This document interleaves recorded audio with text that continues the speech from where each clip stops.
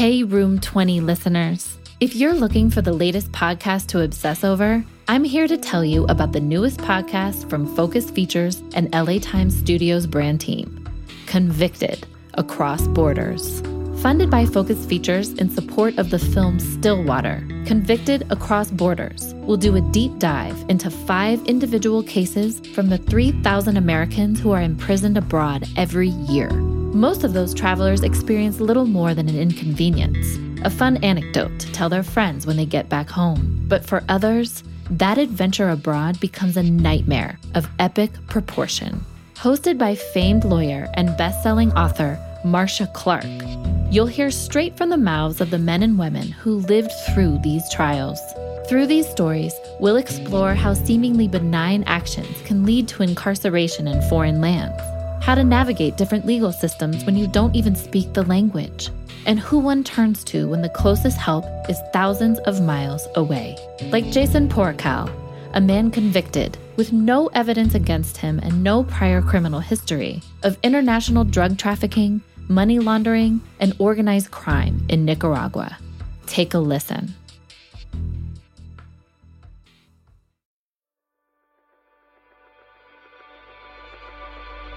So what I would have done differently, not get arrested, kidnapped by the police and thrown in a Nicaraguan dungeon, I would say.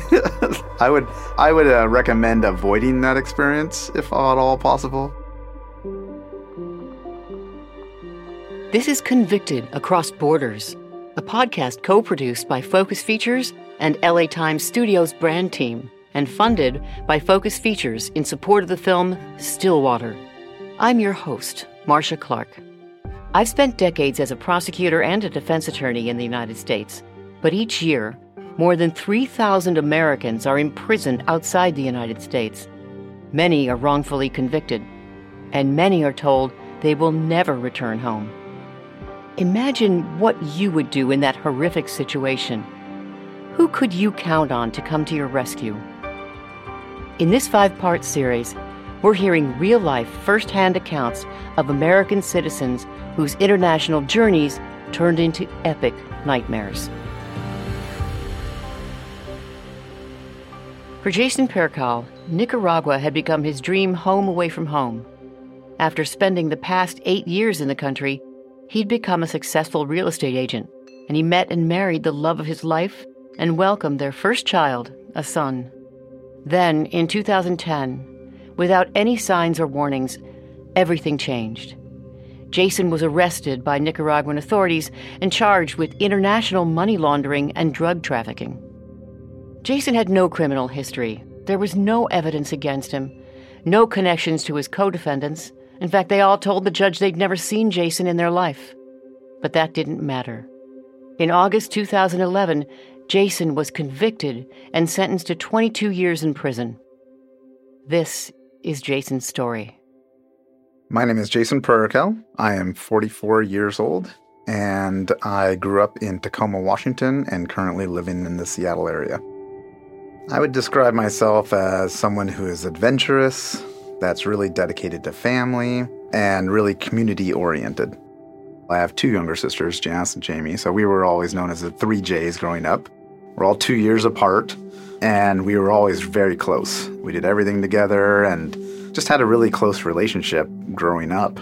And so it wasn't any surprise to me that my champion throughout this ordeal was Janice. I'm Janice Porcal. I'm 40-something years old. I live in Portland, Oregon, and I'm Jason Porcal's younger sister. I'm actually the middle, and my younger sister, Jamie, is the baby of the family. Jason was definitely our leader. Jamie and I were always following in his heels. We grew up in kind of a tight, close-knit community, and it was very safe. So we would go, roam around the neighborhood and go to neighbors' houses and friends' houses and parks and everything together. And it was very much, the 3 of you take care of each other, watch out for each other. That was how we grew up.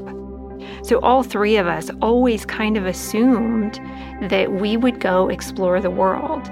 That was just how we were raised, was the world is a place to be explored, go explore it.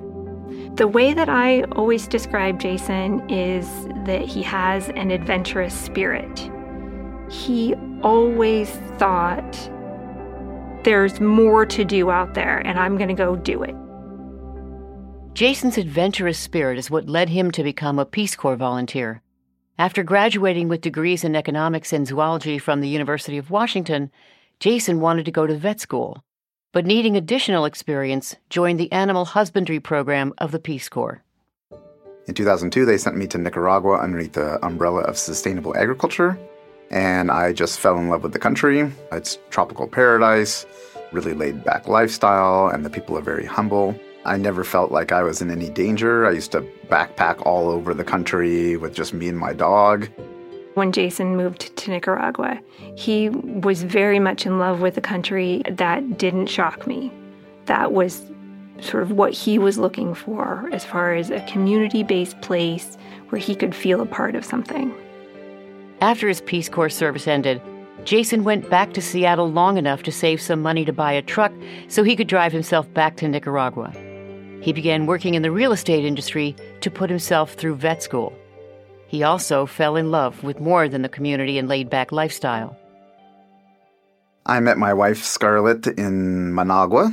She was working at a Toyota dealership in the parts department and going to school at night for industrial engineering and then modeling part-time on the side. I walked into the Toyota dealership. I needed some parts for my Toyota 4Runner and walked up to the counter. There's 30 guys and this beautiful woman there. So I, of course, went up to the woman and eventually got her cell phone number when I came and picked up the parts and then invited her to the first date, and the rest is history. After 6 months of dating, Jason and Scarlett were married in 2006. The following year, they would welcome their first son, Jabu.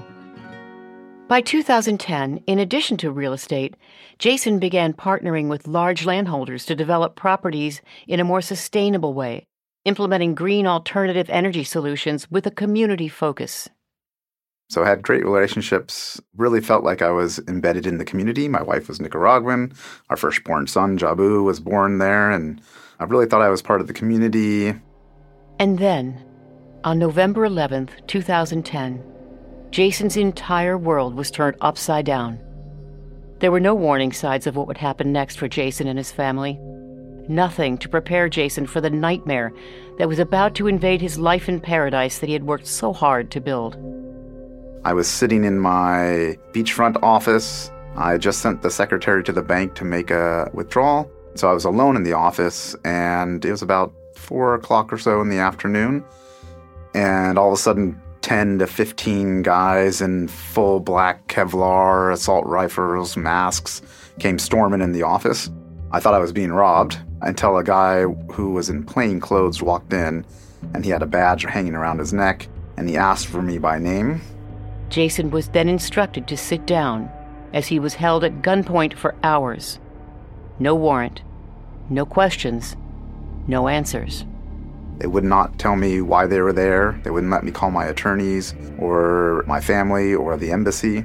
They just held me there at gunpoint. They were searching the office. They confiscated computers and files and stuff like that, but they wouldn't tell me why they were taking anything. And they confiscated my vehicle, my truck as well.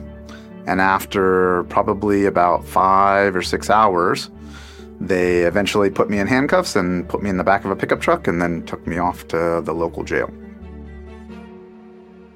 At no point during all of this was Jason able to contact his family about what was happening. Little did he know, they were finding out for themselves. My mom had been in Nicaragua visiting Jason, and she had been at his house when the police went to his office to arrest him. And at the same time, the police showed up to the house and held my mom and Jason's 3-year-old son at gunpoint for 6 hours and wouldn't tell them what was going on. And when that was over, my mom called me and said, "The police have taken your brother and they won't tell us where he is."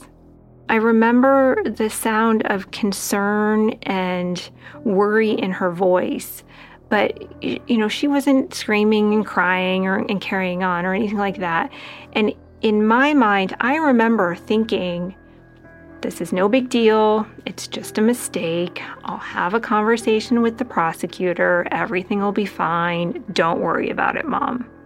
I remember thinking, this is just a big misunderstanding. Jason was taken to the San Juan del Sur jail where he was detained for hours, still with no explanation as to why.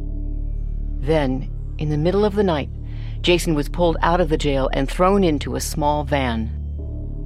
There was a bunch of other guys in there, and the police were screaming and yelling at everybody, really violent and aggressive, and they did this parade out of town with the van that we were in and police cars in front and back with lights going. Somehow, throughout all of this, Jason maintained composure and, like his sister Janice, kept telling himself this was a mistake and that it would all be sorted out. I figured it was just a case of mistaken identity, that they had the wrong person. We had relationships all throughout the government, in the local government, all the way up. And so I had no idea what they were doing. They pulled over multiple times during that time. They were shouting and yelling. I couldn't understand exactly what they were saying. I caught a phrase of scorpions of society, like they were insulting us. And every time I looked up to try to read lips and understand what they were saying, they would yell to put your heads back down. And several times, I got hit in the back of the head with the butt of a gun. I got poked in the back with a sharp object. The other guys, I could hear them whispering that, they're going to shoot us in the field. After nearly 2 hours of this terrifying ordeal, the van finally stopped at its destination, Rivas Jail, where Jason would spend the next several nights. And then the same thing over again in the middle of the night. They took us, me and a bunch of other people, all the way up to El Chipote in Managua, which is the underground torture facility used by the police. And so when the guys again started getting nervous and whispering, we're going to El Chipote, I started getting nervous again too. It was just so surreal. And then we got there and they process each one of us individually. They take me down underneath the ground and they strip me naked and put me in a cell. And there's trash and frogs and insects moving around on the floor and garbage and piss and shit. They just push me in there. They shut the door and there's no light. There's one brick open above the door that filters a little bit of light in. And then there's a hole in the ceiling that's maybe 2 feet by 2 feet, but it's got a grate over the top of it and then zinc over the top of that. So it allows air to go in and out, but it's dark still. You can hear the prisoners next door, and then in the middle of the night, you could hear girls screaming that there's a snake in their cell, and there's people being tortured down the hall. You could hear people screaming and yelling. As later I heard that they hooked people up to batteries and they beat people. So I sat there for, 3 days or so, just waiting to figure out what was happening. During this time, Jason's mother returned to the U.S., and his sisters, Janice and Jamie, both flew to Nicaragua. The entire time, I remember talking to Jamie and planning out, we'll just go find the prosecutor, we'll sit down, we'll have a grown-up conversation about this, bring Jason home, everything will be fine. And we got there and very quickly realized that everything was not going to be fine. We spent the first week just traveling around the country, going from prison to try and find him. The prisons were moving him from place to place to try to hide him from his attorneys and from his family. And then one day we're sitting at his house with his wife and his son, and the phone rings, and it's Jason. Jason used an underground cell phone to contact his wife and tell them where he was being held. But it would be days before Jason was finally put in front of a judge, and for the first time, he would hear the charges against him.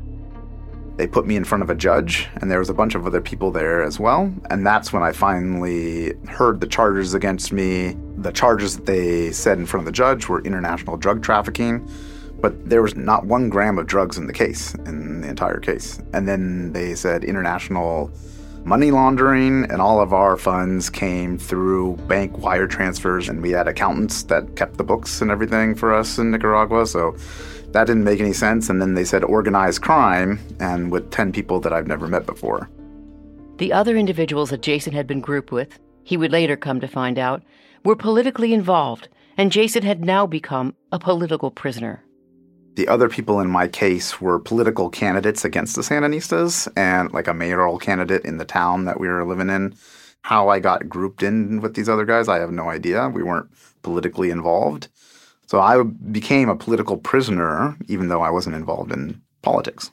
And with limited resources, we had to take a different strategy of trying to secure my freedom. And so we never found out the actual reason why I was put in this situation. Jason was right that he was the wrong guy, but that didn't matter now.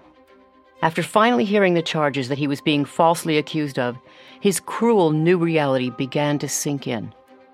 Jason was transported from the El Chipote torture facility to La Modelo, the maximum security prison in Nicaragua. That would become Jason's home for the next 22 months. And that's just one of the cases waiting to be heard. You can listen to the first 2 episodes of Convicted Across Borders right now by searching Convicted Across Borders on Apple Podcasts or wherever you get your podcasts.